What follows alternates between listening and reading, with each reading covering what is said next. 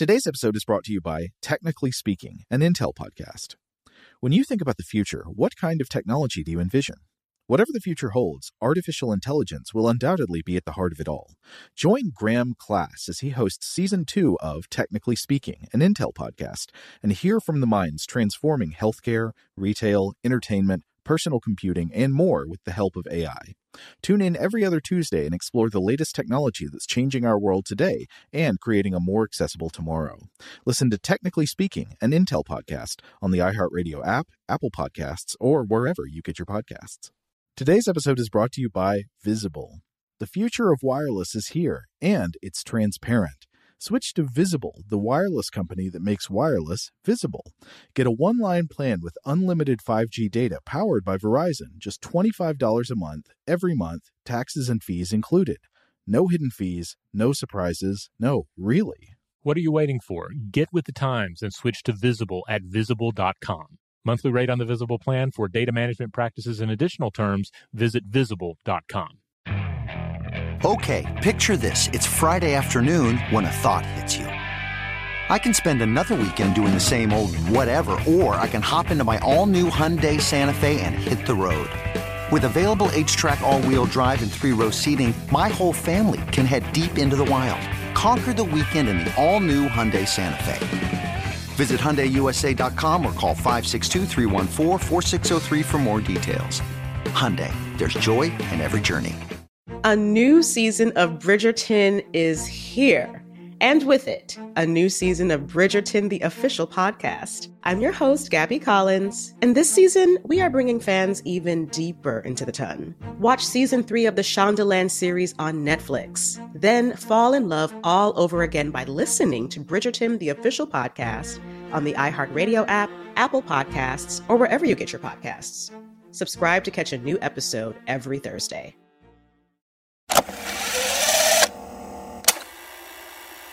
Hey, welcome to Weird House Cinema Rewind. This is Rob Lamb.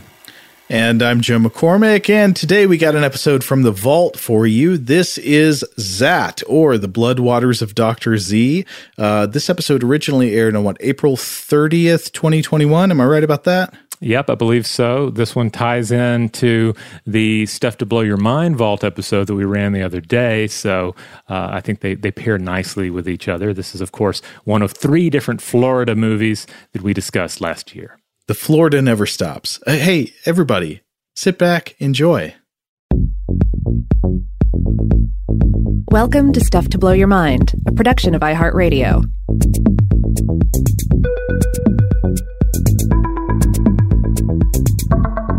Hey, welcome to Weird House Cinema. This is Rob Lamb. And I'm Joe McCormick, and I regret to inform you right at the start here that the Weird House Cinema tour bus has broken down in Florida, so we are still stuck in the Sunshine State. That's right. We're continuing our look at Florida movies from the 1970s. Movies filmed in Florida, and certainly in the case of today's film, and also 1972's Frogs, which we covered previously, set in Florida as well. They capture a certain Florida-ness, both real and imagined. And this week, we're going to look at the Florida movie par excellence, 1971's Zat. You might know it as The Blood Waters of Dr. Z. Some of you might even know it as Hydra. It basically, as we'll get into, it had a number of various releases over the years under different titles. But for the most part, the one that stuck is Zat, Z-A-A-T. This movie has some thematic overlap with other movies that we've looked at, including sort of like Nature Strikes Back movies, though this is not exactly Nature Strikes Back. This is more of a sort of cheap body horror mad science movie with some ecological themes to it rather than just like animals attacking for revenge on humankind.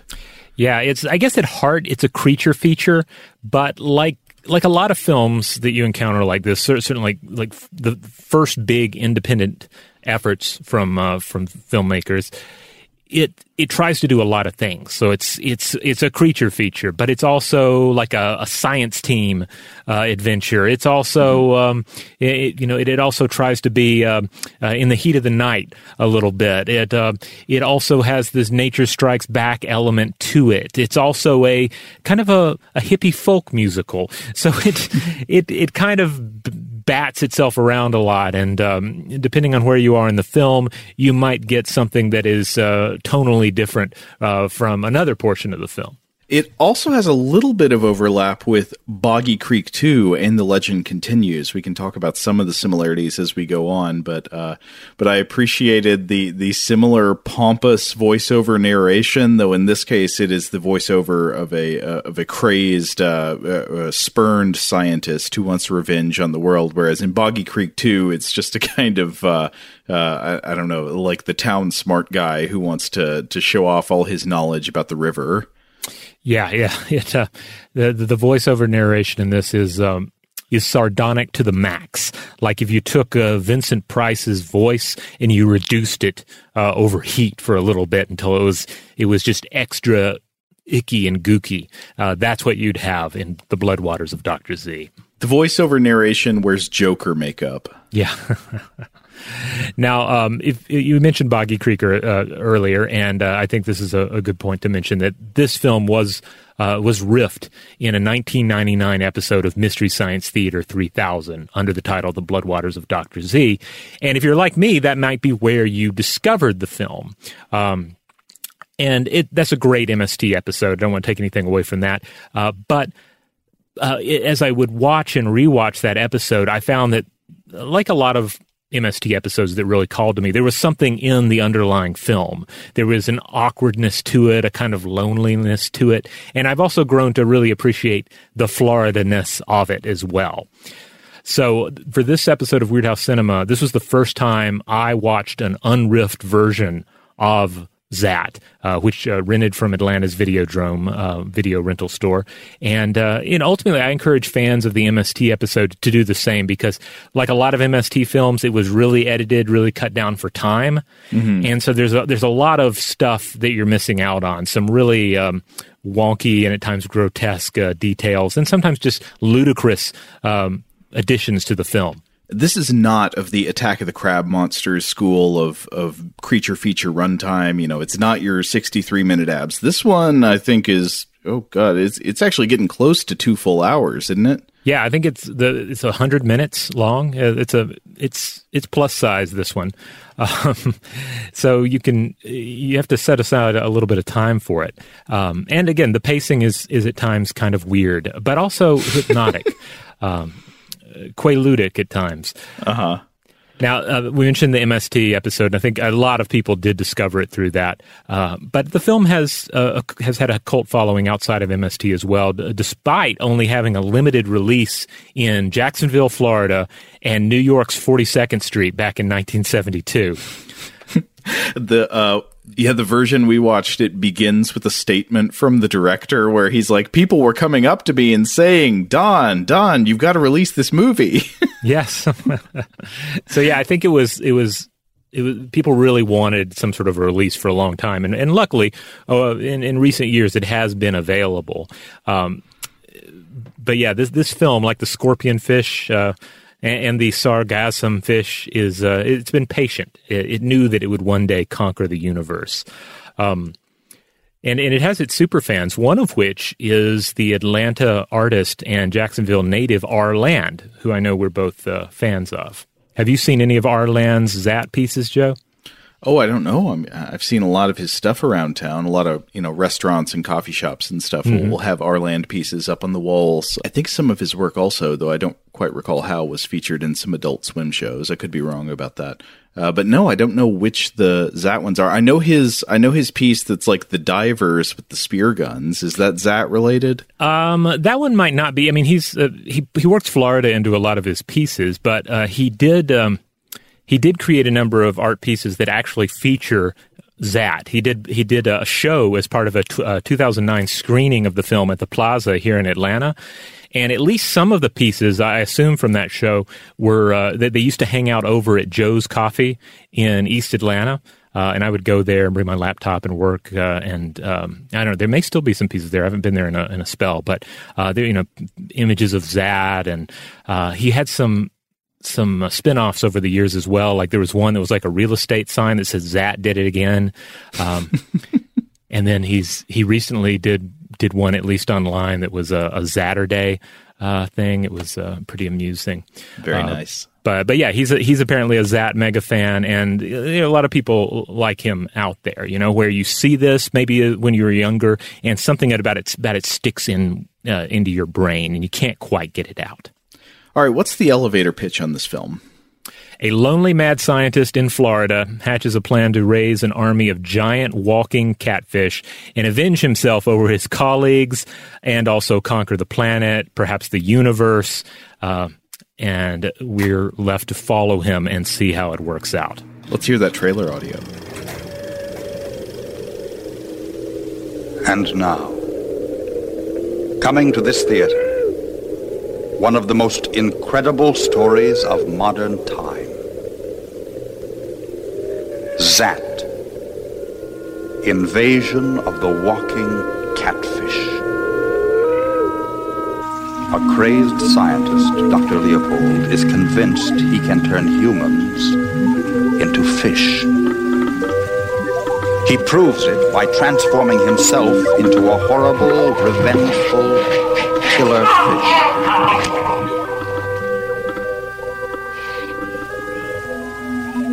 Zat tells it all. You won't want to miss Zat. Positively no one admitted during the last 15 minutes.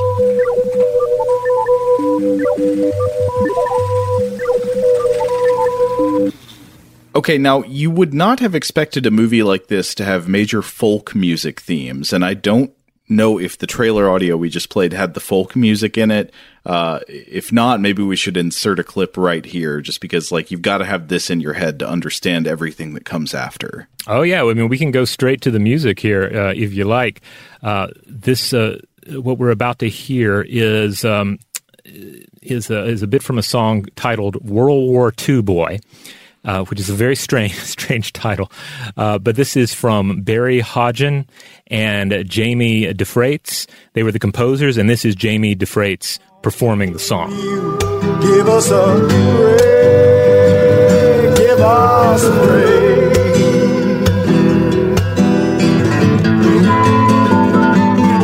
All right, that's just a clip, but this song is performed in its entirety at the top of the film.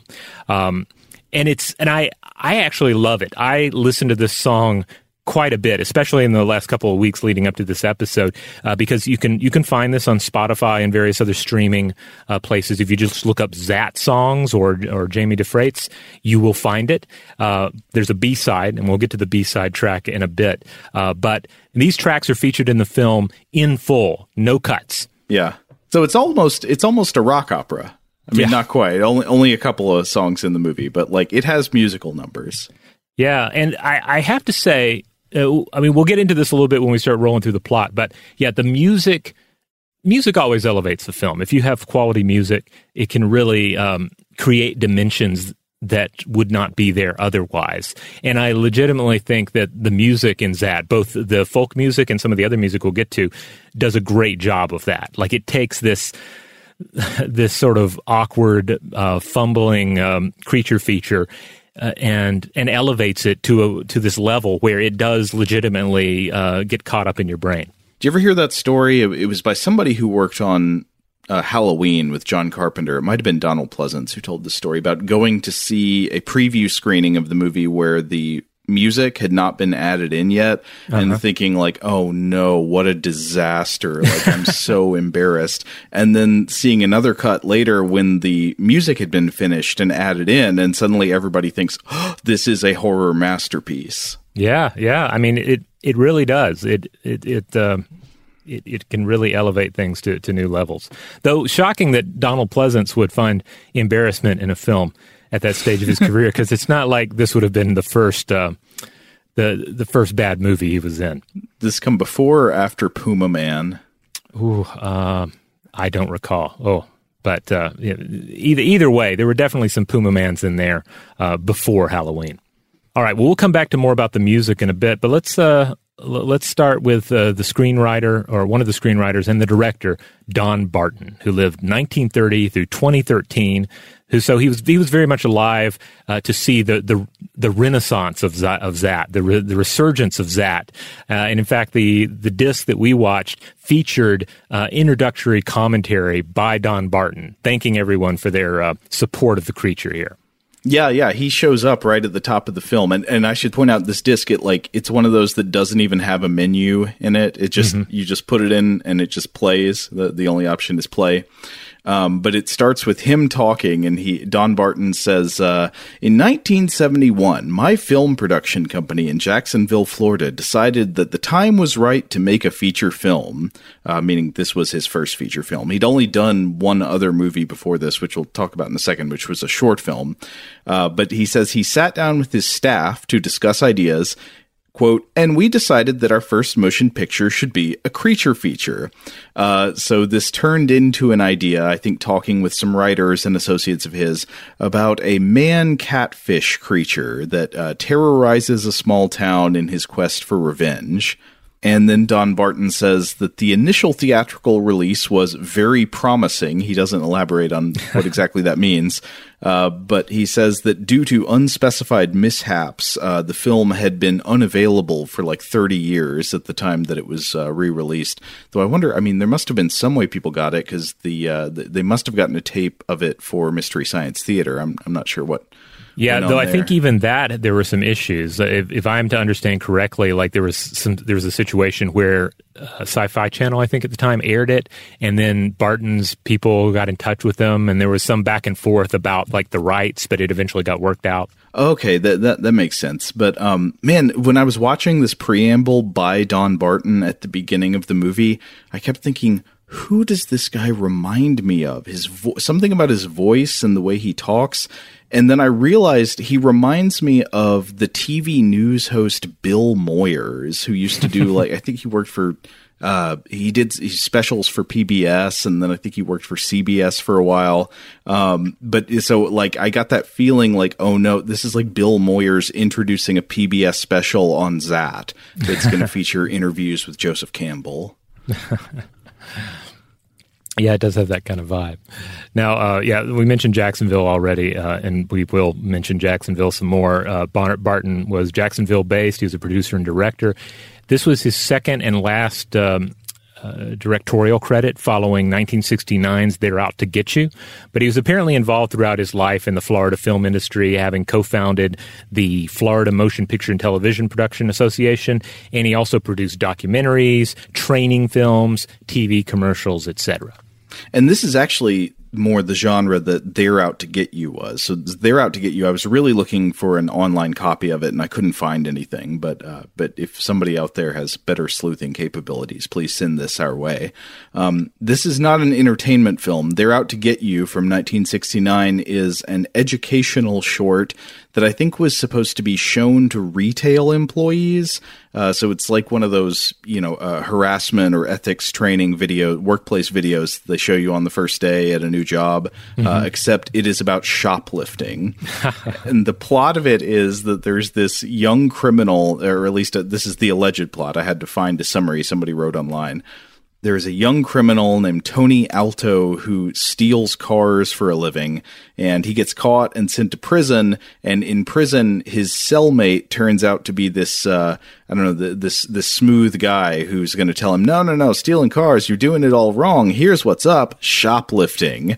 And he explains to him why shoplifting is a much better way to make a living by stealing. And so as you go through the narrative, I think it shows the tricks that shoplifters could be using in your store or yours. So it also sounds like it's just in general a shoplifting training video. Yes. For either side of the equation. Well, it's kind of like how Dare was supposed to scare kids away from doing drugs, but instead it was just kind of like, here are all the different kinds of drugs you could do. All right. Well, let's talk very briefly about the additional story credits. Ron Kivett and Arnold Stevens, and also Lee LaRue. Not much to report here, though Ron Kivett was apparently an investigator on History Channel's Ancient Aliens at one point. So, what was he investigating? Aliens, I guess, or pyramids. One of the two, probably. But that's the main creative force behind the picture that we're going to discuss here at the top. It's time to get into the cast. And the film is initially concerned with only one human being and devotes a good 20-something minutes to just him. And that is our signature character, our main character, Dr. Kurt Leopold, played by Marshall Grauer.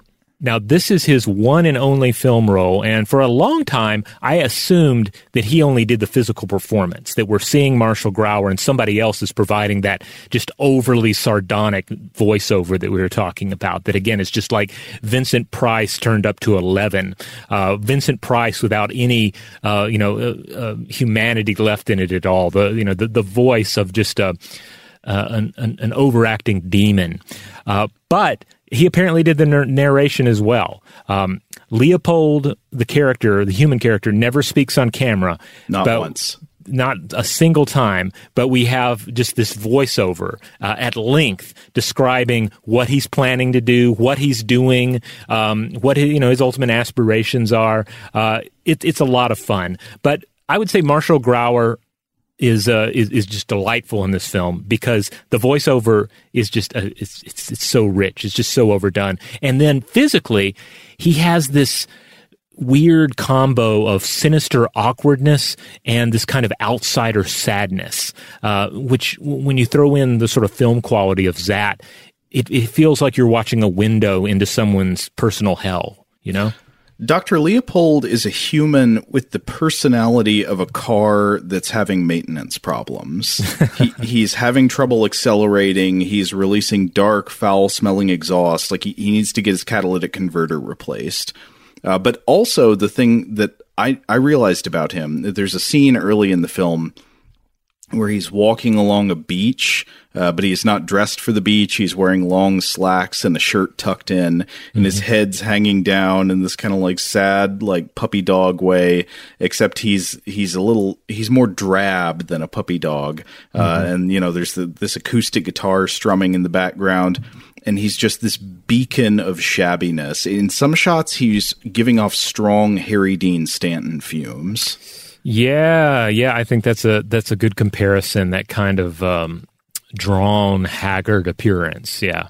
But on the other hand, he has a haircut that doesn't quite match, because I don't know how to describe his haircut. It's very strange. It's kind of messy and moppy in the front, but also to make it weirder. So it's a haircut that I think I've basically only seen on women before. It's a cut style that's kind of puffy up in the back and raises up toward the back or the crown of the head, and then goes flat down toward the front.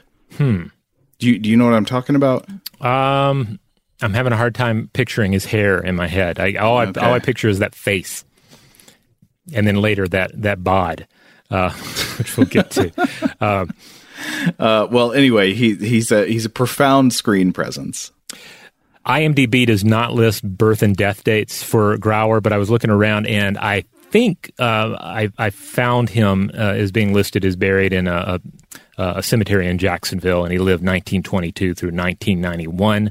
And if I have the right guy here, and I'm pretty sure I do, he was pretty active in the Jacksonville theater. So, and I would not be surprised if that's where ultimately a number of these actors come from, actors that in many cases have no other movie credits listed to them. Thinking about this guy being active in Jacksonville theater got me off on a tangent that I actually think about a good bit when we're watching these B movies, especially locally produced B movies, movies that are, not a product of LA, but, come out of Florida or somewhere else in the country.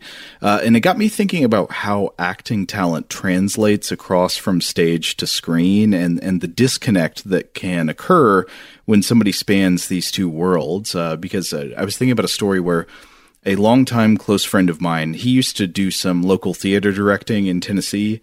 And he was at one point directing, this was years ago, but at one point he was directing an adaptation of a Tennessee Williams play, I think. And he ended up working with this actor who, according to him, was just magical on stage. One of the best actors he had ever worked with, and was spellbinding. But we found out this guy had also been in a few movies, and I don't recall the exact titles, but they were just like Z-grade horror movies, Chupacabra Rampage 9 or something like that.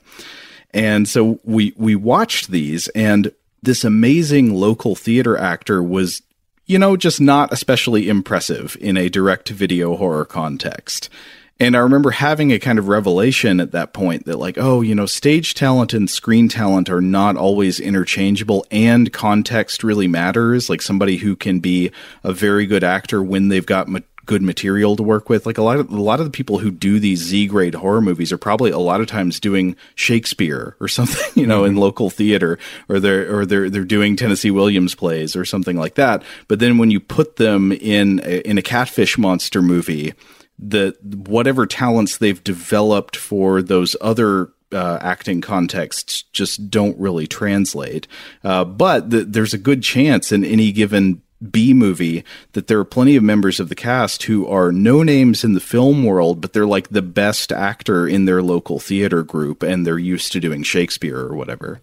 Yeah, I mean, I guess there are so many different ways you can cut it. I mean, on one hand, it's the difference between the stage and being told by a director, yeah, we're filming this next scene in the basement of this building, or just walk on the beach for a little bit.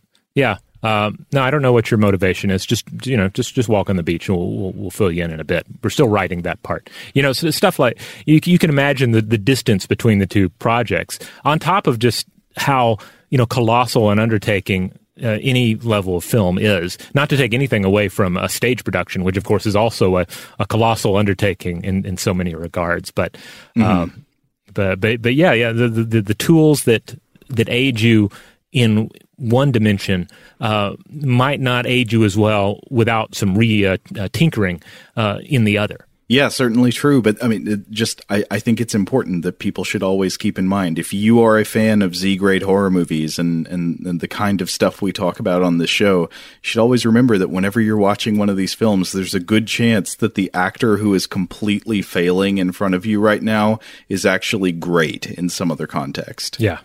Now, Leopold will eventually turn into a monster, and we'll detail that at length. But when he is a monster, he is played by someone else. The monster is played by Wade Popwell, who lived 1948 through 2006. This was his only film role, and he apparently answered a newspaper call for tall actors who were also experienced scuba divers. Oh, yeah, this was a funny thing I read as one of the many trivia facts claimed about this movie. I guess I'll cite several of these throughout the episode. There are a number of interesting facts that are claimed on the IMDb page for this movie that are unsourced, so I can't verify them. But at least the claim is that he was recruited through a newspaper ad, like you say. It was basically like, we need a really tall person who's going to play a monster, and they got like tons of responses. Like people were Florida was into this. All right, the next acting credit to highlight here, Gerald Cruz played marine biologist Rex. He doesn't have a last name, as far as I know. This was his only film role, which ultimately surprised me because I thought he had a nice screen presence in this, as the African-American marine biologist who is the first to realize that something is wrong. Yeah, this movie does something that a lot of these creature feature or Nature Strikes Back type movies do, which is there's somebody who's like the voice of reason, the cooler head who's putting together the evidence while everybody else around them is just sort of like reacting erratically and emotionally. And he plays the cool head in this movie. Like he's the person who's out there saying like, oh, there's pollution in the water, and oh, here's this report of a catfish, and this wound on the victim looks like a giant catfish claw mark. I think he at one point concludes. I'm not sure that really lines up with reality, but like that's the role he plays in the movie. And he's set opposite, for example, this sort of like redneck sheriff who's always got a piece of straw hanging out of his mouth, or I guess a piece of hay. And he's always like, well, I don't believe in monsters. Yep. And that is Sheriff Lou Krantz, played by Paul Galloway, who lived 1923 through 2015. like everybody in this, wasn't in tremendous much else, but he played Garage Man, which I assume is a bit part in J.D.'s Revenge from 1976, a New Orleans crime drama starring Glenn Turman and Louis Gossett Jr. In this film, however, he plays the small-town sheriff who is lazy and largely incompetent. But in the later portions of the film shows a little bit of hustle, but not quite enough. He's one of those characters who is not the antagonist of the film. He's not a bad guy, but he's just sort of he's a roadblock. He's just sort of getting in the way of what needs to happen happening. Yeah. Now, another thing I should point out is that this is one of those movies where you see a few repeats during the credits. For example, Paul Galloway here, who plays the sheriff, he was in the cast, but he was also a unit manager. And then I saw in the credits that Ron Kivett, who was one of the writers of the film, was also the technical director and did some of the costuming. And I think there were a few others like this. So it's not all the way to Neil Breen or Coleman Francis tier, where the director is also getting credits for catering and event security and stuff, but there is some repetition going on. All right, a couple of other actors that we'll mention. Sanna Ringhaver plays Agent Martha Walsh. Dave Dickerson plays Agent Walker Stevens. Both of these actors, these were their only film roles. But these two, we'll come back to them. There are Mulder and Scully in that. They work for a shadowy organization known as InPit. Yeah, they get called in by Rex, the marine biologist. I could not have told you these characters' names. For me, they were just InPit Agent 1 and InPit Agent 2. Yeah.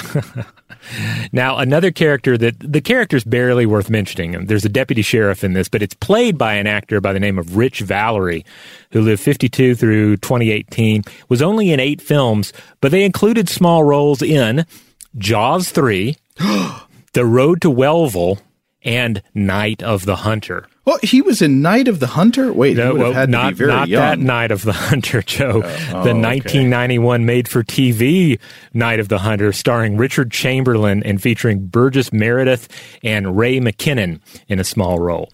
Okay, that would make sense. Now, for him to have been in the original Night of the Hunter, he would have to have been, I guess, 3 years old when he starred in it. The original Night of the Hunter is a scary movie. Man, talk about spellbinding actors. That is one of the all-time greats for me in terms of a screen presence that you cannot take your eyes off of. Robert Mitchum in that movie is scary as hell. Yeah. But what if we remade it in the early 90s with Richard Chamberlain in the role? Okay. It's supposedly awful. Okay. Now, that's enough with the cast. That's enough with the humans and the monsters. We need to talk just a little bit about the music. And the next few people of note are responsible for the music of Zad. And the music of Zad is pretty great, even if it's a bit all over the place as well, which is kind of suitable. It encompasses more traditional late 60s, early 70s film score work, which some of that I suspect is stock music. But then it also has like folk rock. It has ambient synth in there.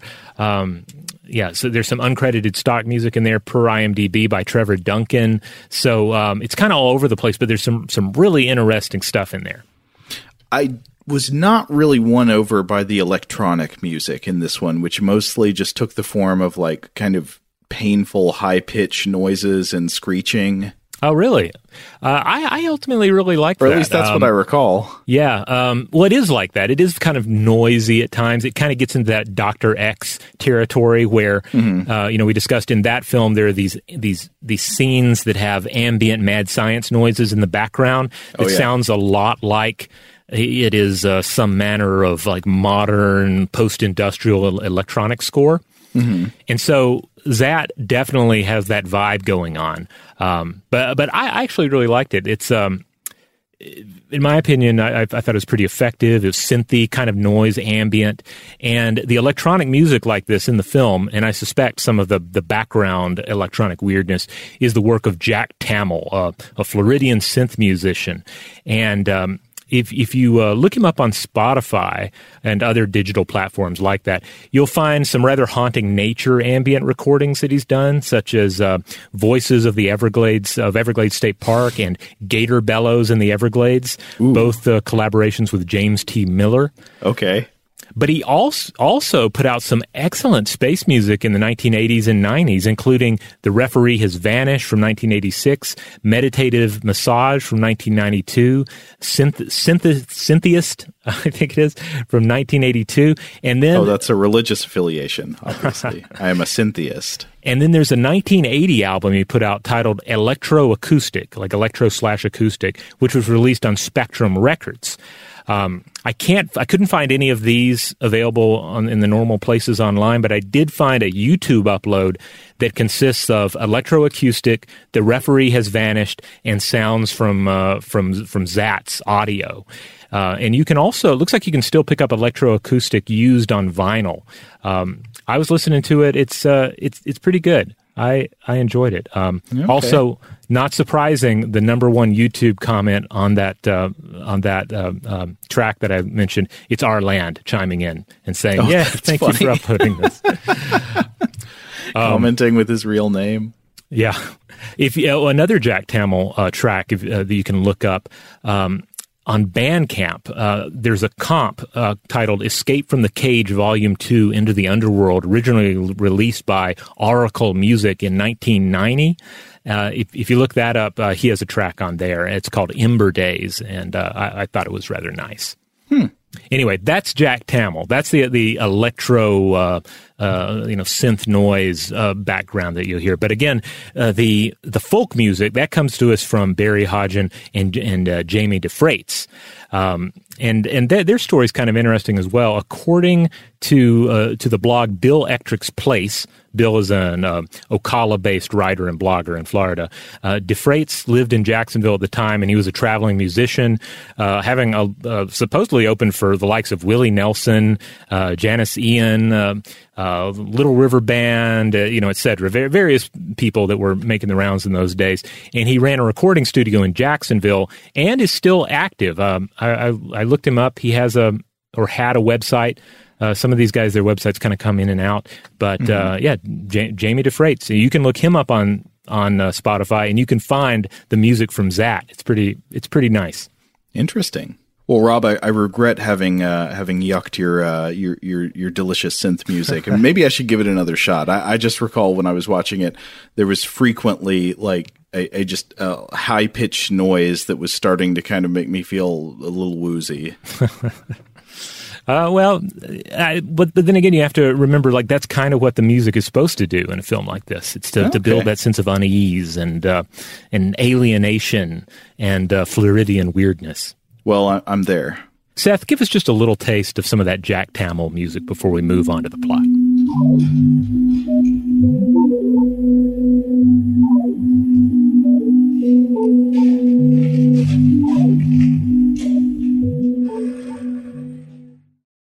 Shout out to Astepro for sponsoring this episode and providing us with free samples. Rob, as the local host with allergies here, they sent you some of their nasal spray to treat your allergies. What was your experience like? Yeah, that's right. I always wrestle with the pollen a bit when it rolls in during the spring, so they sent me the little nasal spray. I tried out the product, and yeah, it sure did help me get on top of my symptoms for the day. And it's so fast-acting, it was already kicking in before I left the house. Astepro is a first-of-its-kind nasal allergy spray. It's the fastest 24-hour over-the-counter allergy spray. It starts working in 30 minutes, while other allergy sprays take hours. Astepro is the first and only 24-hour steroid-free allergy spray. Astepro delivers full prescription-strength indoor and outdoor allergy relief from nasal congestion, runny and itchy nose, and sneezing. Get fast-acting nasal allergy symptom relief with Astepro. Go to asteproallergy.com for a discount so you can get Astepro and go today. ASTEPRO allergy.com. Astepro and go. Use as directed for relief of nasal congestion, runny nose, sneezing, and itchy nose due to allergies. A new season of Bridgerton is here. And with it, a new season of Bridgerton, the official podcast. I'm your host, Gabrielle Collins, and this season, we are bringing fans even deeper into the ton. Colin Bridgerton has returned from his travels abroad. Is betrothal written in the stars for the eligible bachelor? Meanwhile, the ton is reverberating with speculation of who holds Lady Whistledown's pen. We're discussing it all. I sit down with Nicola Coughlan, Luke Newton, Shonda Rhimes, and more to offer an exclusive peek behind the scenes of each episode of the new season. Watch season 3 of the Shondaland series on Netflix. Then, fall in love all over again by listening to Bridgerton, the official podcast, on the iHeartRadio app, Apple Podcasts, or wherever you get your podcasts. Subscribe to catch a new episode every Thursday.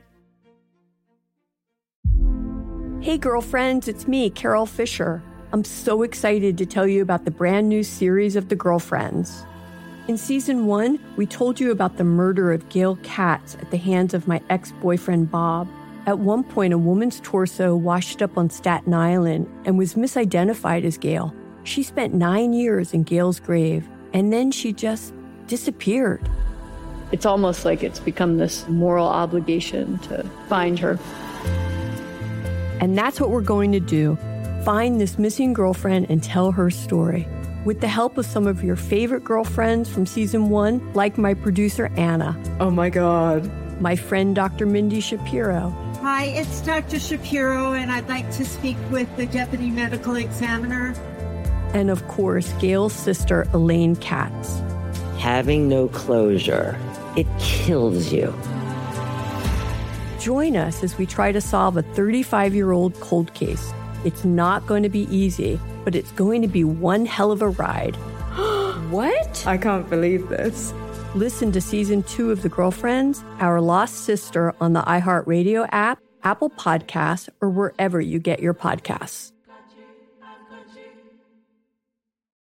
I'm Saleha Mohsen, and I've covered economic policy for years and reported on how it impacts people across the United States. In 2016, I saw how voters were leaning towards Trump and how so many Americans felt misunderstood by Washington. So I started the Big Take DC.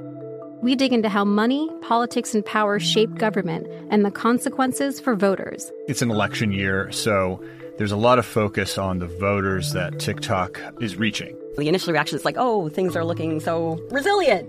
I don't want to be too pessimistic, but I just don't see the political will down in Washington right now to change their tune. I think the American electorate has been signaling that it expects a rematch of the 2020 election. These are unprecedented times. With new episodes every Thursday, you can listen to the Big Take DC on the iHeartRadio app, Apple Podcasts, or wherever you get your podcasts. All right, Joe, let's get into the plot of this baby. Yes, let us tell the story of a man who dreamed he was a catfish, or was he a catfish dreaming he was a man?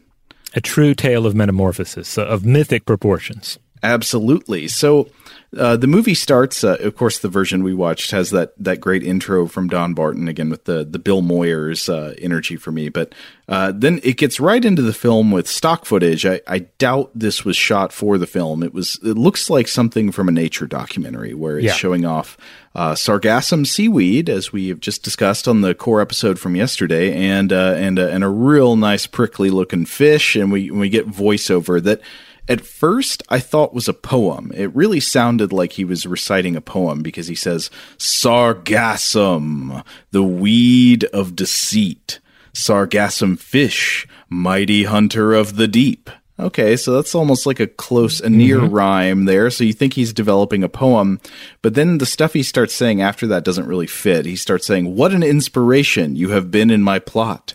Your life of hiding, waiting, stalking your prey. At just the right moment. Attack. I love you. What are you, the poetry police, Joe? You're saying this isn't poetry? Oh, I don't know. I mean, what I was trying to figure out was whether the movie thought it was a poem or whether he was just talking. I mean, yeah, anything's a poem if you say it is.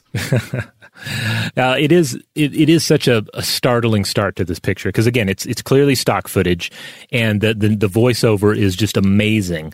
And I do love the idea of somebody on early 1970s 42nd Street in New York City, walking into this picture, thinking they're getting some sort of a sleazy monster movie, and they're hit with documentary footage right off the bat. And just the guy who sounds kind of like Vincent Price telling this fish that he loves it. Yes. I love you. And then he goes on to admire various other species for minutes at a time. The shark. I admire you. Soon I'll swim with you. They'll be afraid. Yes. Yeah, very good. And the scorpion fish, an objectively ugly, beautiful fish, like a fish that is beautiful in how ugly it is. And he's like, you are gorgeous. They think I'm insane. They are the ones who are insane. Yeah, it's pretty tremendous. Another thing that's cool, though, is that actually the stock footage they select, I don't know what it's originally from, but whatever nature documentary it is, they got some cool footage because Monster Science moment here, they catch a sargassum fish eating another fish whole, like just spreading its mouth wide and clamping down over this fish's body. And the fish that it eats is almost as big as the sargassum fish itself. This reminds me that in the actual science episode we recorded yesterday about this organism, I neglected to mention that apparently sometimes when it eats another fish, since it's you can actually see the prey inside of it through its semi-translucent skin. Oh yeah, I've seen that. Yeah, so that's so wonderful. I love it. I don't want to be it like Dr. Leopold here, but I do like it a lot. Oh, I don't know if we mentioned, that's how he follows up. So he's looking at the sargassum fish and he's saying, I love you. But then he says, I hope I'll be a good imitator. Yes. Basically, he begins to lay this out through, ultimately like 20 minutes of narration, that he is going to draw inspiration, perhaps behavioral, but also genetic inspiration from these organisms as part of his master plan. I think you already mentioned this, but we should stress it's like 23 minutes into this movie before you see a human being who is not a mad scientist. Right. Up until then, it is exclusively Dr. Leopold looking like Harry Dean Stanton shuffling around on the beach and through the ruins of a marine park, and like stock footage of animals from the sea, and then a monster just sort of rambling around. Yeah, most films, they'd probably start off with like a teenage couple meeting, they're relatable, and then they're killed by a monster or something like that. Yeah. Not this film. No, it's Dr. Leopold and stock footage of fish from the get-go. We do get a teenage couple fooling around later in the movie when the monster is on a rampage. There's this young couple that are like on a porch swing and they're making out, and the guy's like, I don't believe in monsters. And then, of course, a good hour and a half into the picture, you get what is probably an opening segment in most films. Yeah. But yeah, how to describe that? There is a powerful emotional resonance to the opening of this film when you first see Dr. Leopold wandering around. I mean, I guess we've already tried to describe it 9 different ways, but yeah, it's Harry Dean Stanton-ish. It's shabby. It's drab. It's sad. It's lonely. He is failing, and he is going to do science to fix it. Oh, and of course, we should mention that while we see him wandering on the beach, this is when the World War II Boy song is playing. And one of the lines in the song that is just a kiss on the top of the head from the sun god, it's the part where he says, "Sashay, sashay through the sargassum." Yes. I could go on and on about just how wonderful that song is, because the lyrics, at once, the lyrics sound like lyrics that were composed after half watching part of the film, just sort of like trying to loosely figure out what the plot is. Like it refers to your calendar research, which seems like a strange description of what appears to be going on in the motion picture. But also, it ultimately, it ends up giving Leopold more depth, because he's talking about how he's wanting to change himself. Outside, you change yourself to be inside what you already see. Which I guess is kind of like which is a catfish. Yeah, he's already a giant catfish. I don't know. It ends up working for some weird reason. It just works very well. The true catfish was inside you all along. Yeah. No, so I've got a question about how a filming location here matches up with reality. I don't know if you have any insight on this, but I'm wondering, so after we see Harry Dean Stanton here wandering through this desolate beach landscape while the World War II boy plays, he wanders into a place that looks to me like the ruins of an off-brand SeaWorld. Like if a Marine World type attraction was abandoned for years and just, things collected all over it as the seasons came and went, that's what we'd be seeing that he walks through. I know that part of this movie was filmed at Marineland of Florida, but from what I can tell, I think it was actually in operation at this time, not like an abandoned ruin. So I'm not sure exactly what we're seeing. Yeah, like there's a scene where he's walking around or through what looks like what's previously a tank of some sort, and now it's just empty and has leaves and clutter in it. I guess my thinking is twofold on this. First of all, just because Marine World was up and running didn't mean there were parts of it that maybe had fallen into disuse or weren't being used, the outskirts of the facility, that sort of thing. Like I think if you go to any place, you go to your local zoo or botanical garden, there's going to be a part of the property where you could probably film a scene for a monster movie, Yeah. On the other hand, it could just be off season. I mean, maybe it looks that bad just in the winter. That's the other thing. Like we have to remember that Florida is Florida and it is a jungle. So, we're talking about just like a few months without anybody paying attention to the maintenance of a place, and it'll look like absolute ruin, which I think is one of the appeals of certain Florida movies as well, the Florida ruins.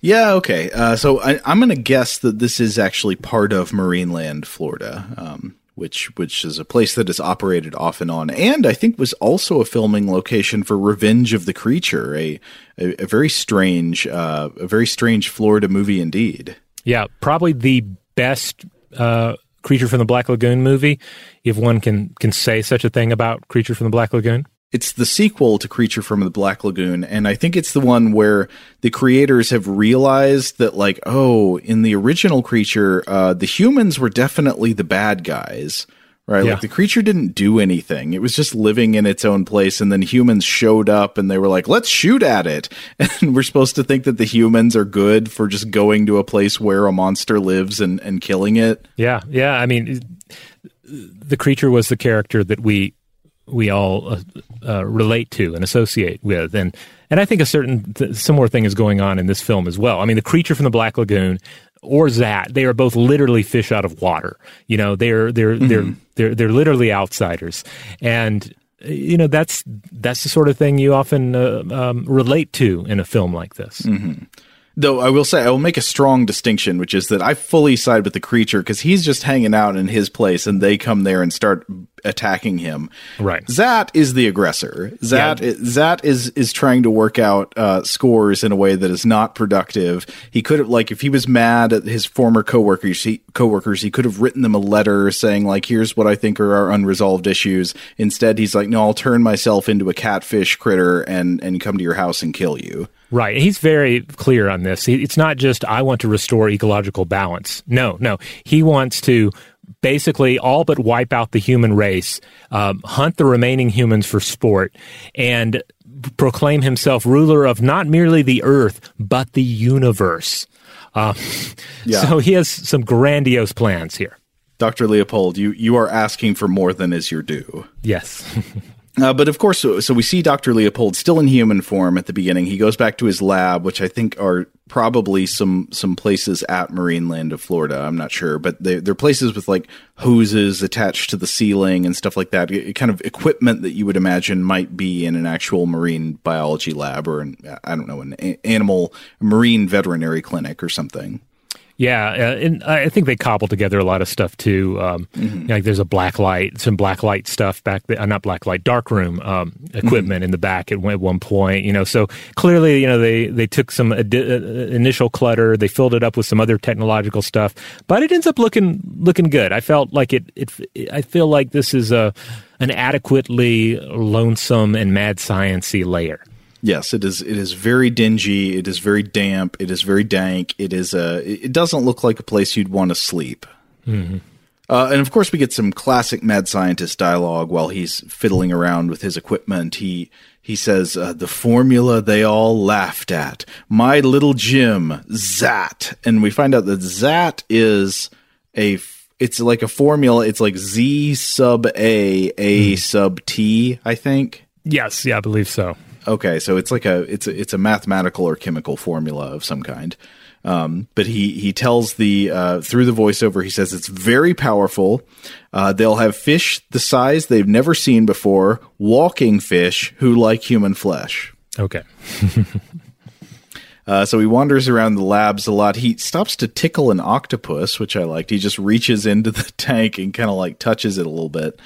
And then he starts doing voiceover about this one species of catfish, the walking catfish, which according to, this is another one of those claims that was listed on IMDb unsourced, but according to the claims of Kivett, one of the writers, he got the idea for this movie by reading an article about this species of catfish, the so-called walking catfish, or Clarius batrachus. But anyway, this voiceover about the catfish, I wondered if this was actually written for the film, because it sounds like he is reading from an encyclopedia or a field guide entry. And I was wondering if somebody could find the text, but I was Googling sections of what he says in quotes and I came up with nothing. But I wonder, maybe I'm just not looking for it quite the right way. But then he goes on a rant about how there's a problem with the walking catfish, which is that it is too small. And he tells it that you are not ready to battle humans. But then he says, soon the whole world will know and respect us. So I'm a little confused about his plan, because he's going on about how all the humans will be killed, but then he also says that they will finally respect him. So I don't know, maybe it's that they'll respect him before they are killed. Yeah, I guess at the very least. But also, he does allude to the fact later on that some humans will be alive, possibly. So maybe those are the ones who will respect him. All right, well, no more screwing around. It's just time to inject myself with a giant needle, and that's what he does. He grabs this needle that is huge. It's like a feather duster sized handle. So it looks like it was designed for saltwater crocodiles, and it's full of some kind of green Gatorade looking liquid, and he just jams it straight into his arm. But that's just phase one of the transformation. First is the injection. Right. Yeah. Next comes the kind of a baptism. Yeah, he's got to get into a tank. So he gets undressed. He's wearing these huge blue boxer shorts with his butt kind of hanging out, and that's funny. And then there's this pool of water, and I think there is some blood mixed in with the water, and then there are these Geiger counter sound effects in the background. So I think something is supposed to be radioactive.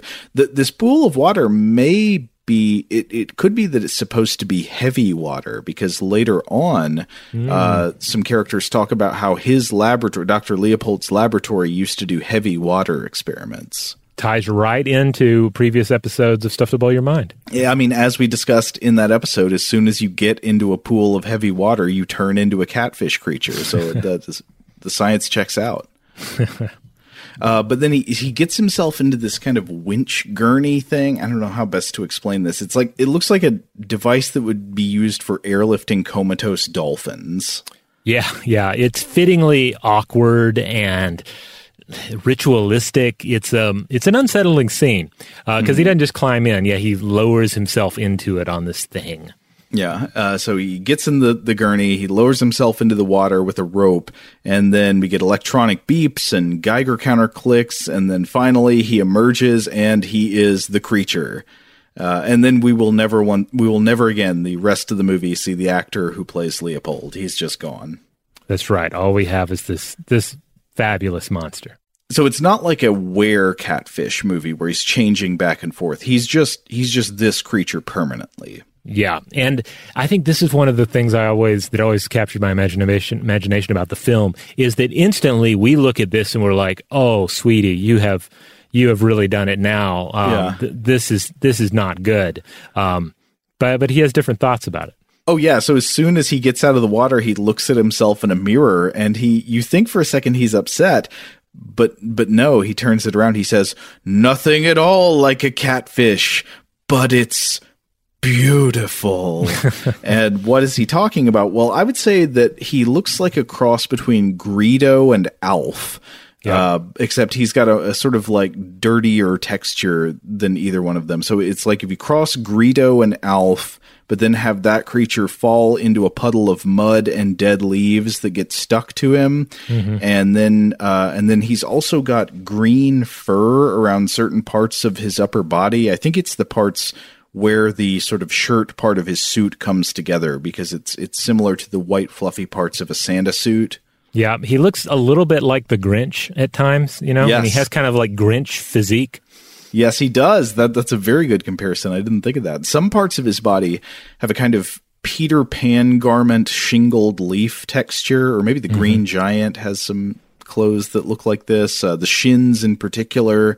But also he has a snout that ends in a leech mouth. Well, it's kind of like a leech mouth. It's like a red circle with teeth in the middle, but they're not those circular leech-like teeth. They're more just kind of like a dog's teeth with canines. It is not even remotely articulated, though. Like No. The painted-on teeth, basically. Yep. And according to the writer Ron Kivett, this is another one of those IMDb trivias, the monster has this mouth that looks kind of like a leech's mouth because in an earlier version of the script, he was supposed to suck blood out of his victim. So he was going to be a vampire catfish monster. But I think they scrapped the sucking blood, but the costume was already made, I suppose. Yeah. Okay, so he's transformed, and then we get to a part that I legitimate laugh out loud part of the movie, which is when he goes to his big to-do list on the wall. He's got this wall that it's like this giant disc-shaped wall calendar that he's got his upcoming tasks written on, and we see him go up to the cell on this calendar labeled self-transformation, and he crosses it off like, oh, there's one thing off my to-do list. And then the next item on the list is another instance of the word transformation, but it is next to a drawing of the outline of the state of Florida. And this drawing is labeled FLA period, which is the correct AP styling of abbreviation of Florida, which makes me think we may have a journalist decorating this set. Because I don't know if you remember, I mean, we used to have to know AP style when we were writing for How Stuff Works. And I mean, it's hard to shake. Yeah. Everybody just uses the postal abbreviations now. Or maybe they didn't have the postal abbreviations in 1971. I don't actually know. Well, at any rate, this is the calendar research that Jamie DeFreitas was referring to. Yes. And I don't know, Joe, I think this is just how you had to do things before modern project management software helped you keep track. You just had to have a giant circular calendar chart on the wall, taking up enormous real estate in your mad science layer. Yeah, and you had to draw pictures of the state that you're going to transform. So he draws Florida. Transformation, I guess, of Florida. Another hilarious thing about this is that next to the drawing of Florida, there's a label of the ocean, and it's just labeled Atlantic Ocean. But like, who is going to be confused? Wasn't he just making this for himself? Maybe he wasn't sure, after the transformation, his brain might be a little foggy. He'd need lots of visual That's a good point. Yeah, like he couldn't predict his future mental state. So he's like, maybe I will be confused and I will need to relearn geography. At any rate, it looks weird, and I like it. I actually made a Christmas tree ornament based on it at one point. Oh, that's good. So the Leopold catfish monster goes out on the town. He goes out equipped with a spray bottle and just starts spraying nature, I think with the Zat formula. So he sprays snakes and frogs, and he sprays reeds at the water's edge. He goes swimming and then uses the spray bottle underwater to spray an octopus and a crab. You see him literally with the spray bottle like under the water, just squeezing it. And now, so we have some underwater photography going on in this sequence and then in some sequences to come. And I don't know if you noticed, Joe, but we have some very clear underwater sequences here. And I believe that's because they were filming in the various springs of Florida, which even today, they're not as clear as they used to be due to environmental reasons and runoff and so forth, which is, depressing, but even now, very clear waters. And back in 1971, perfect place to shoot your monster movie, even if you were doing so on a budget. Oh, okay. Yeah, I should have noticed that they really did not look like the cloudy, stagnant pond water I would imagine in most of North Florida. Yeah.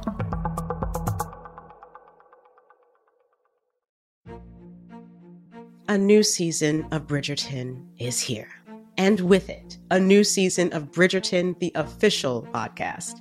I'm your host, Gabrielle Collins, and this season, we are bringing fans even deeper into the ton. Colin Bridgerton has returned from his travels abroad. Is betrothal written in the stars for the eligible bachelor? Meanwhile, the ton is reverberating with speculation of who holds Lady Whistledown's pen. We're discussing it all. I sit down with Nicola Coughlan, Luke Newton, Shonda Rhimes, and more to offer an exclusive peek behind the scenes of each episode of the new season.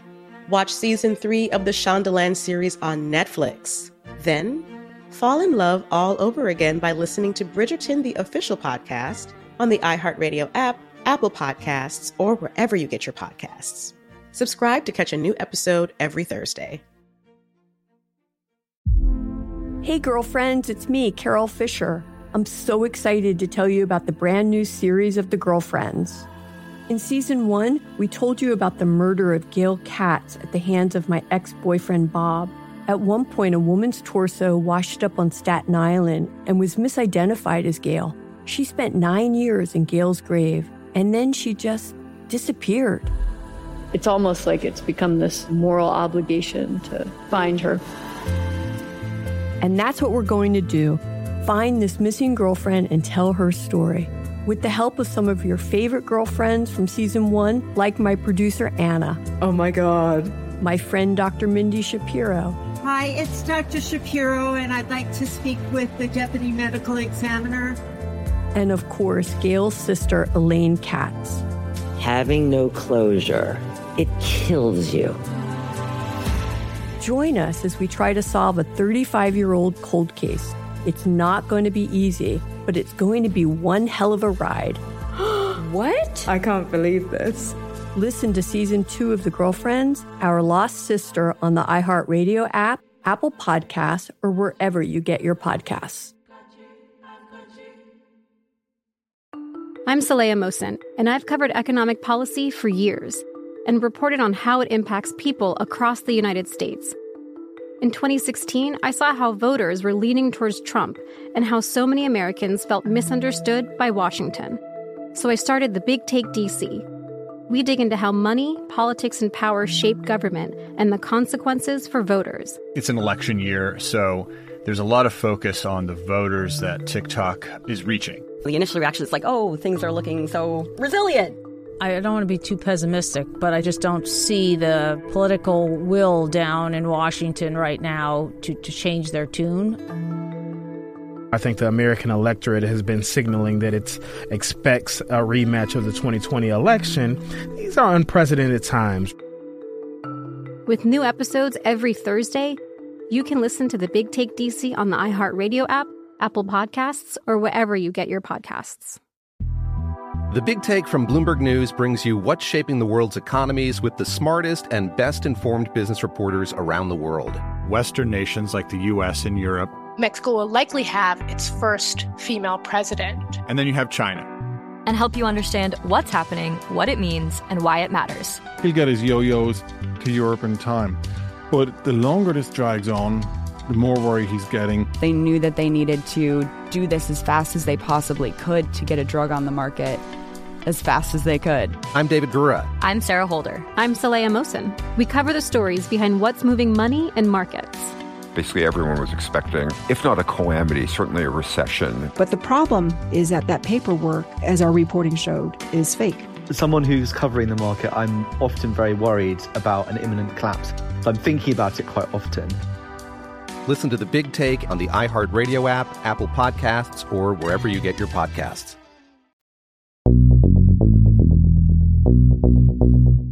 So, yeah, we are 23 minutes into the film before we finally introduce non-Leopold humans and actual dialogue. One human character talking to another human character. Unbelievable. So here we introduce the sheriff and Rex, the marine biologist. And if it's not clear at this point, it becomes clear that they were sort of going for in the heat of the night thing here. This is based on a novel, 1967 movie directed by Norman Jewison that saw a small-town southern sheriff, played by Rod Steiger, teaming up with an African-American homicide detective from up north, played by Sidney Poitier. And, Zat is nowhere near In the Heat of the Night in terms of serious drama and cultural commentary, but it seems to be like that's what they were going for here. They were thinking, hey, what if it was like In the Heat of the Night, except there was also a giant catfish? Yeah, this is something we've seen in a number of these other ecological monster movies from the 70s. They also seem to try to inject some social commentary in there. It's often kind of light and not super deep, but yeah, I think that is probably what they're attempting. Is Rex the marine biologist also supposed to be from out of town? I don't recall if that was the case, but I don't remember if it's expressly stated, but it feels implied that he's not from around here. Yeah, and so there's a general suggestion that there's this rigid, parochial, local, white conservative infrastructure that does not process the introduction of knowledge about pollution causing monster attacks. It does not incorporate that information well, and it sort of requires the expertise of somebody who provides a different perspective. And so it's got, in this case, an African-American scientist who may or may not be from out of town, but at least is reacted to that way. Mm-hmm. And of course, as we said earlier, the redneck sheriff in this is literally chewing on a haystack when we first meet him. And generally seems to be derisive of the concept of science and expertise. Yeah. He's kind of a Floridian Wiggum from The Simpsons. Yeah. In fact, the sheriff, there are a lot of people in this movie that the sheriff shows he does not respect, and that includes hippies, the press. At one point, we have a reporter who's trying to cover the issue, but the sheriff's just like, somebody ought to smash you flat. And then, of course, he's not fond of out-of-towners, scientists. I think he represents Southern cultural rigidity.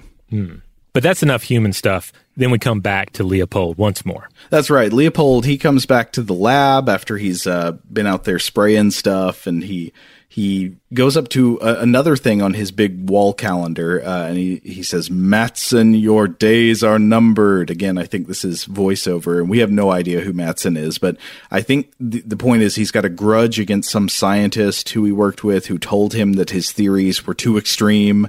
I think this other scientist told him he was taking it too personal, and he didn't like that, so he's going to get his revenge. Yeah, and this is where you begin to, I mean, it's already been an awkward transformation. We've watched him move around. Zat the monster, I mean, his name's not Zat. Sometimes I think of him as Zat, though, again, Zat refers to the chemical, not the monster. The monster's just Leopold. He's a giant fish.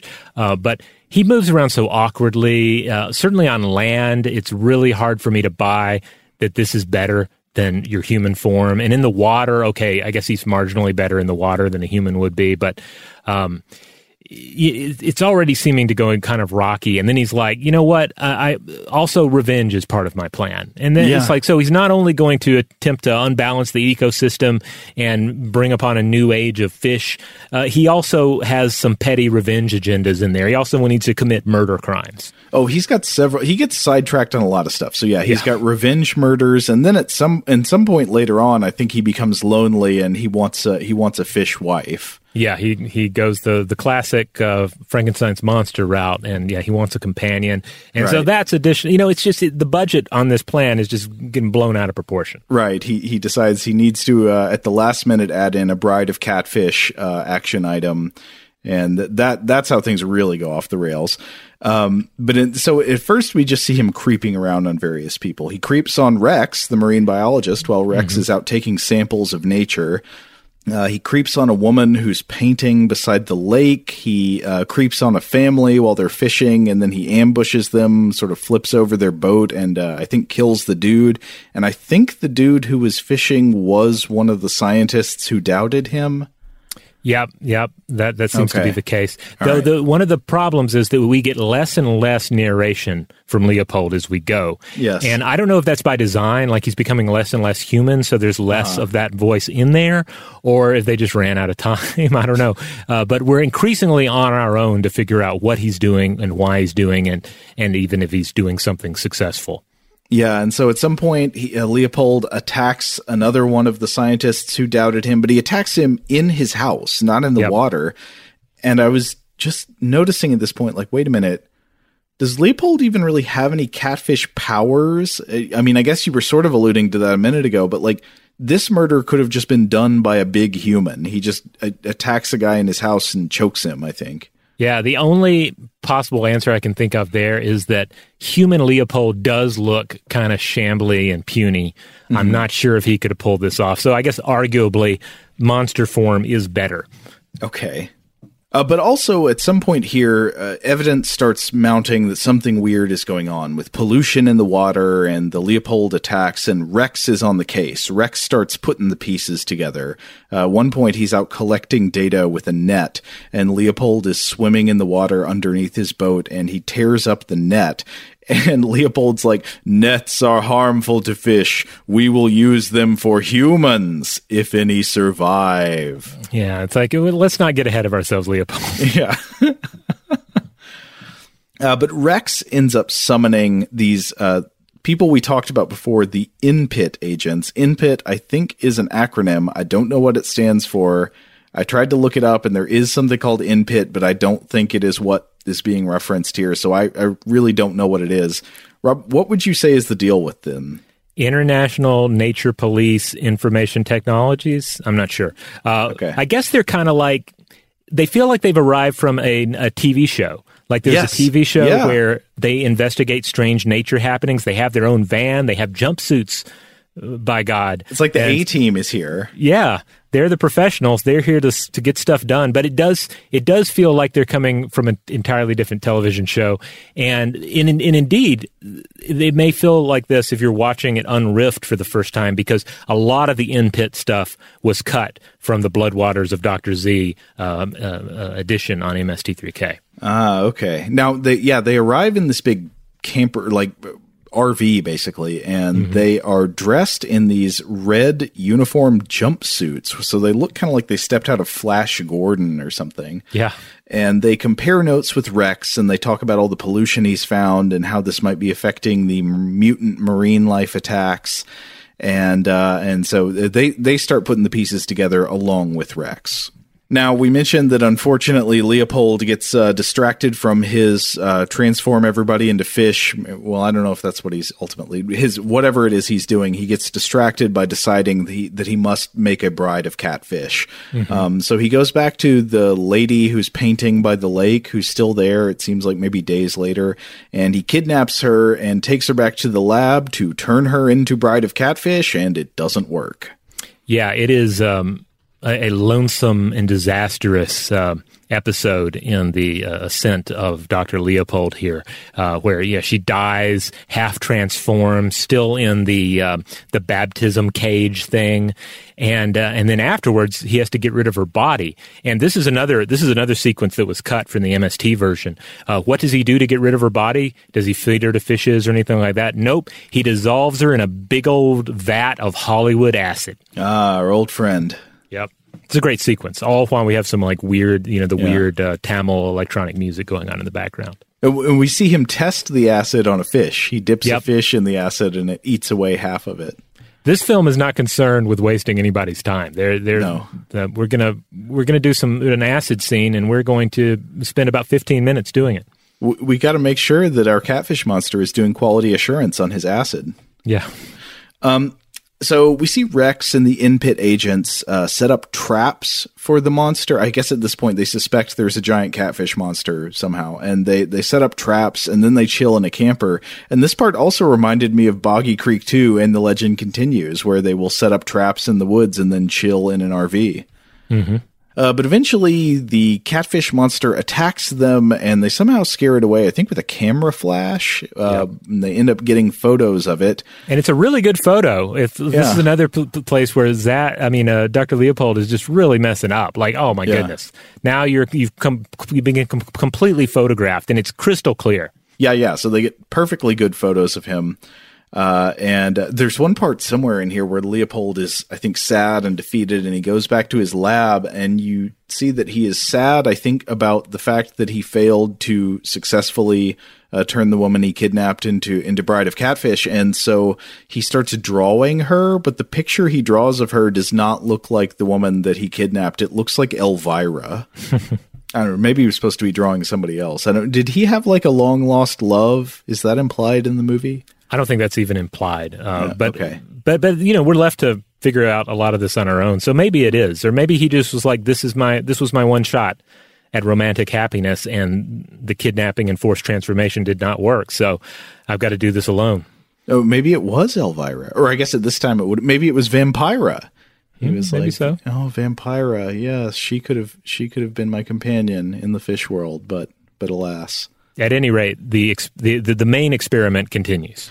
Right. So Rex and the In-Pit agents, they end up making the connection to Leopold. One of the In-Pit agents, I guess Agent Walsh, she figures out that Leopold was working on a lab that was conducting secret experiments with heavy water, and he is attacking his former co-workers from the lab he worked at.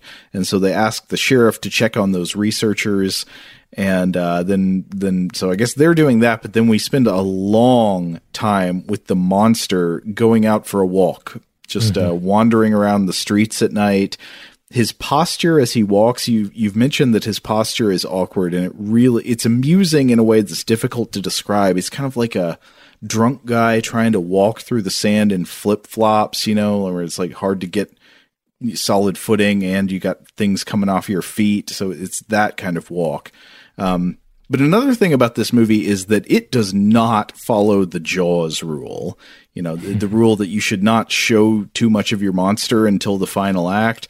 This movie, the monster is on screen constantly, full view, bright lights. You see the whole thing for minutes at a time. It's just Alf Greedo, front and center, wandering through the empty streets at night. You see him break into a drugstore to get some kind of medicine. He smashes a bunch of stuff, I think, because he's that's upset. Because he becomes injured at one point. So not only does the experiment seem to be failing, he becomes perhaps mortally wounded, or at least like heavily wounded, to where he's having to break into a pharmacy and wreck the place and steal some drugs. And so like the whole plan seems to just be going completely off the rails at this point. Now, one of my favorite scenes, and this one, I laughed out loud at this one. This is a scene that was cut from the MST treatment of the film, and it's ultimately a loss because it's hilarious. There could have probably been a lot of fun riffing on this one, but it's what I think of as the hippie parade. So the sheriff here, he goes to check on folks in town and finds the youth enjoying a little folk music, clearly in like some sort of abandoned building, and they're hanging out with none other than the actual real life Jamie DeFreitas, who is performing a song, the B-side to World War II Boy, Running Don't Make You Free.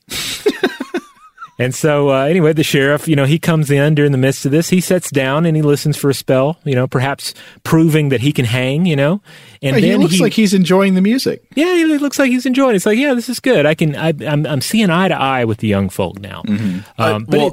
Quickly, another thing that made me laugh in the scene is that for just a moment, Leopold arrives and is watching through the window, the monster, and he's also ambiguously kind of grooving, but then he just moves on. It's almost like it was meant to be a music video for this song, Yeah. Because again, these songs are featured in their entirety. Nothing is cut. Yeah.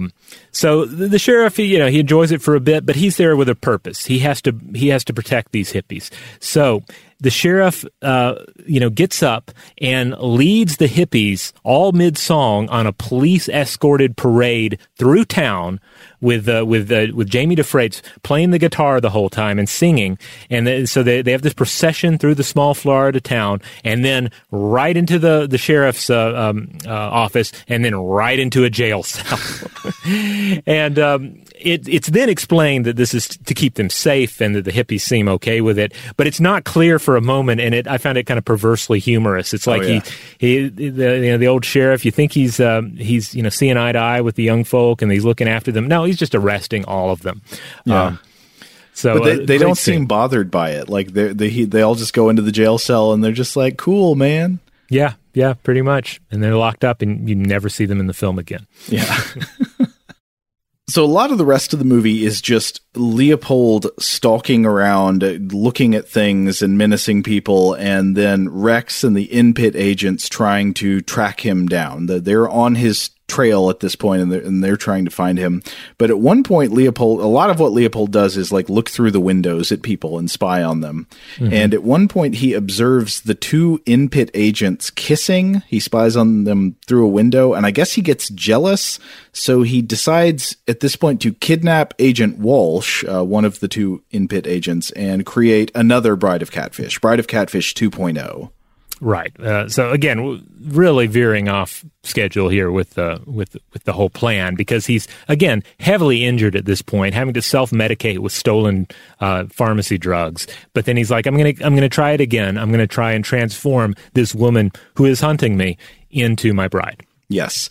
So he kidnaps her from her house, takes her back to the lab, and then Rex, Walker, and the cops, Walker is the other in-pit agent, they figure out what's going on, and they're chasing the monster down. And they split up to chase him, and the other in-pit agent, Walker, uses this hilarious-looking amphibious vehicle that looks kind of like a Power Wheel. It's very small. It's very cool. I assume from the non-existent in-pit television series that I'm imagining in my head. Yeah, and coming up is a scene where you see this in-pit agent sort of wading through a swamp, and he gets bitten by a snake, and this is another one of those IMDb trivia claims. It claims that the snake bite was not scripted. It was just the guy actually got bitten by a snake while they were filming the scene, and they just left it in the movie. Well, I don't know. I feel doubtful, but it looks kind of real. It looks realistic, but I also really like the way it plays into the ending of the picture. Yes. So yeah, for a bit here we have this kind of double chase where one agent is trying to chase down the monster, and then we have Rex, the marine biologist, and the sheriff. They are going to check out the laboratory to see what's up, see what old Doc Leopold was up to, and then of course we also have Agent Walsh, who has been kidnapped. Right. So they go to the monster's lair. The sheriff fights the monster and loses and is strangled. So bye-bye, sheriff. And then Rex, he comes across Leopold's notes, and he, I think, wants to understand them so he can understand what was going on here. You wonder if it's like that scene in the movie where one scientist discovers what the mad scientist is doing. Like the good scientist is momentarily tempted. It's the last temptation of the good scientist, and it's like, oh, it's genius. Yeah, but of course, Zat shows up. And violence ensues. He ultimately tries to save Agent Walsh, and I guess to a certain degree succeeds, because what Zat tries to do is he puts her in the cage as well. He first injects her with the green stuff, and then he's going to lower her into the Zat baptismal font. But Rex disrupts that. And then Rex is injured, possibly killed by the monster, and the monster runs off. Yeah, so I wonder, do all the main characters die? Because we have this chase at the end where Rex tries to save Walsh. You see him get injured and then fall down, but I guess you never see him after that. A similar thing happens to the other in-pit agent. He sort of gets injured and falls down, and at the end of the movie, I think we see him not moving, but it's not clear if he's dead or alive.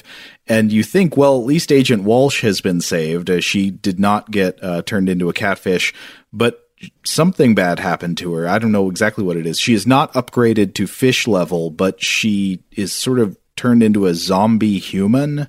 Yeah, so I think she got half the treatment, right? She's injected with the Zat, but then she's not actually lowered into the Zat baptismal font to transform her body. Mm-hmm. And so, yeah, the ending of this film, I think, is actually pretty effective. It's haunting and kind of pitch perfect. Because throughout the whole film, we've watched Leopold stumble awkwardly around, his grandiose dreams and voiceover, so mismatched with his new body, his actual abilities, his focus, his mixed results. But in the end, against all odds, he achieves his goal for the most part. He struggles and stumbles into the ocean with his Zat formula, like 2 tanks of it. Mm-hmm. Meanwhile, one of the male agent that was snake bit is shooting at him with a rifle and seems to at least wing him, possibly kill him. But he gets that Zat into the ocean. And then meanwhile, even though he's unable to completely transform Agent Walsh into his catfish princess, she wakes in this zombified state. She wanders out onto the beach, and the other agent tries to call to her. He's like, oh, thank goodness you're all right. But she just wanders into the water. Yep. Just like a zombie. And we're left to piece this together, because then we kind of zoom out and some haunting music plays. So we just don't know. Like, is she transformed enough that she'll survive in the water, or is she about to drown?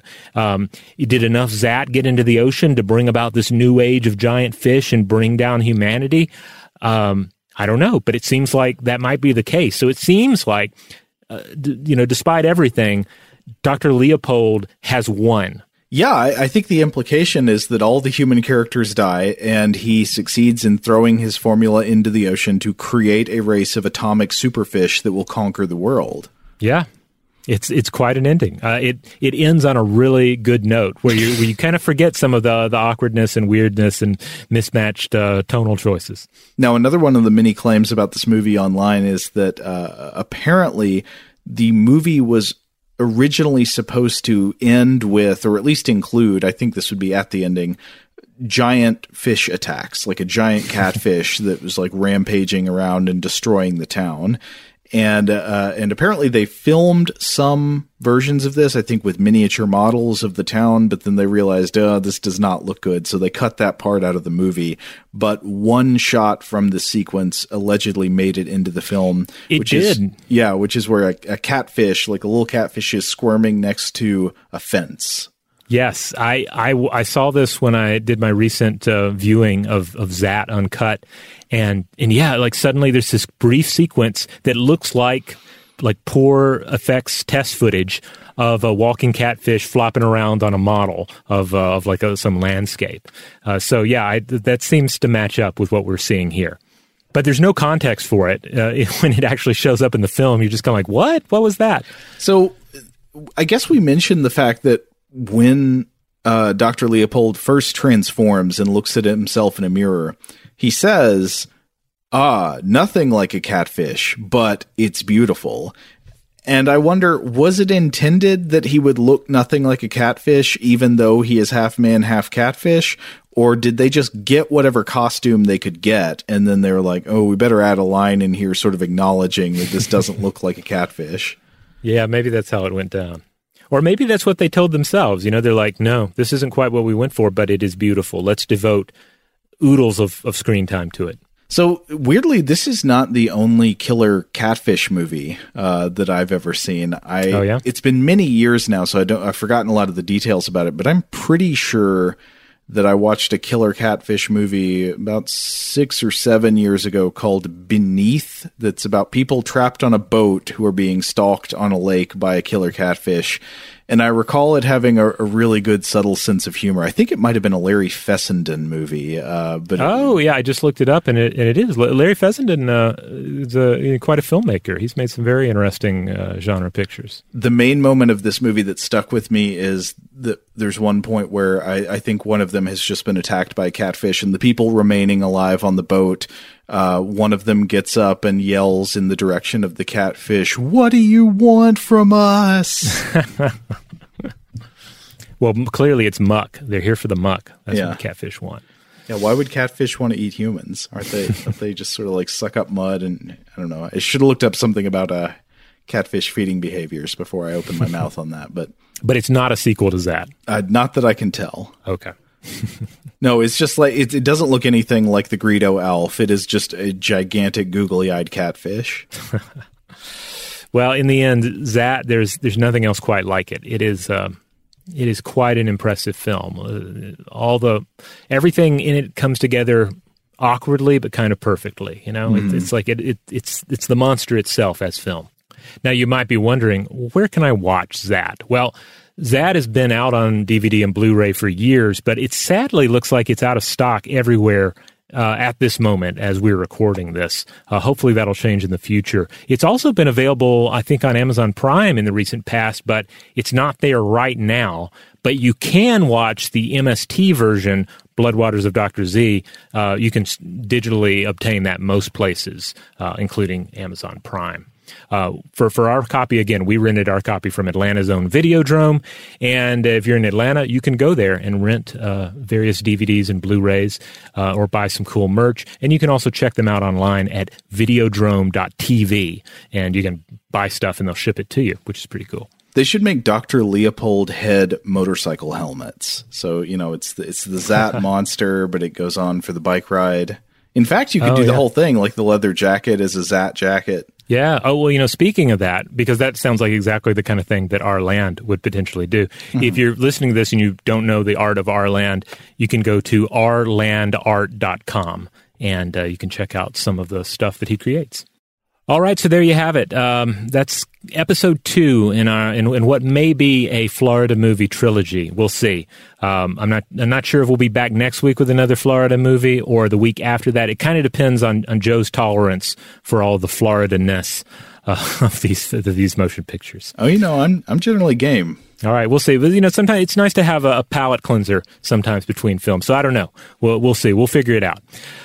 In the meantime, if you would like to check out other episodes of Weird House Cinema, we publish this every Friday in the Stuff to Blow Your Mind podcast feed. We're primarily a science podcast, and so our primary episodes on scientific topics like the sargassum seaweed, the organism and the environment. Those publish on Tuesdays and Thursdays. We publish listener mail on Mondays, and the listener mail covers like everything, Weird House Cinema, but also Stuff to Blow Your Mind. And then on Wednesdays, we publish The Artifact, a short form bit about particular artifacts and moments in time, etc. So check all that out. Wherever you get your podcasts, you can find us, and we just ask that you rate, review, and subscribe if the website allows you to do that. Huge thanks, as always, to our wonderful audio producer, Seth Nicholas Johnson. If you would like to get in touch with us with feedback on this episode or any other, to suggest a topic for the future, or just to say hello, you can email us at contact@stufftoblowyourmind.com. Stuff to Blow Your Mind is a production of iHeartRadio. For more podcasts from iHeartRadio, visit the iHeartRadio app, Apple Podcasts, or wherever you listen to your favorite shows. Today's episode is brought to you by Visible. The future of wireless is here, and it's transparent. Switch to Visible, the wireless company that makes wireless visible. Get a one-line plan with unlimited 5G data powered by Verizon, just $25 a month, every month, taxes and fees included. No hidden fees, no surprises, no, really. What are you waiting for? Get with the times and switch to Visible at Visible.com. Monthly rate on the Visible plan for data management practices and additional terms, visit Visible.com. A new season of Bridgerton is here.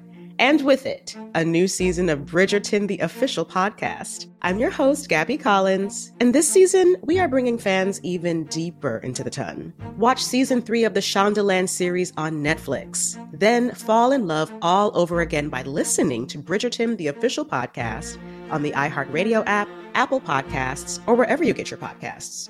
Subscribe to catch a new episode every Thursday.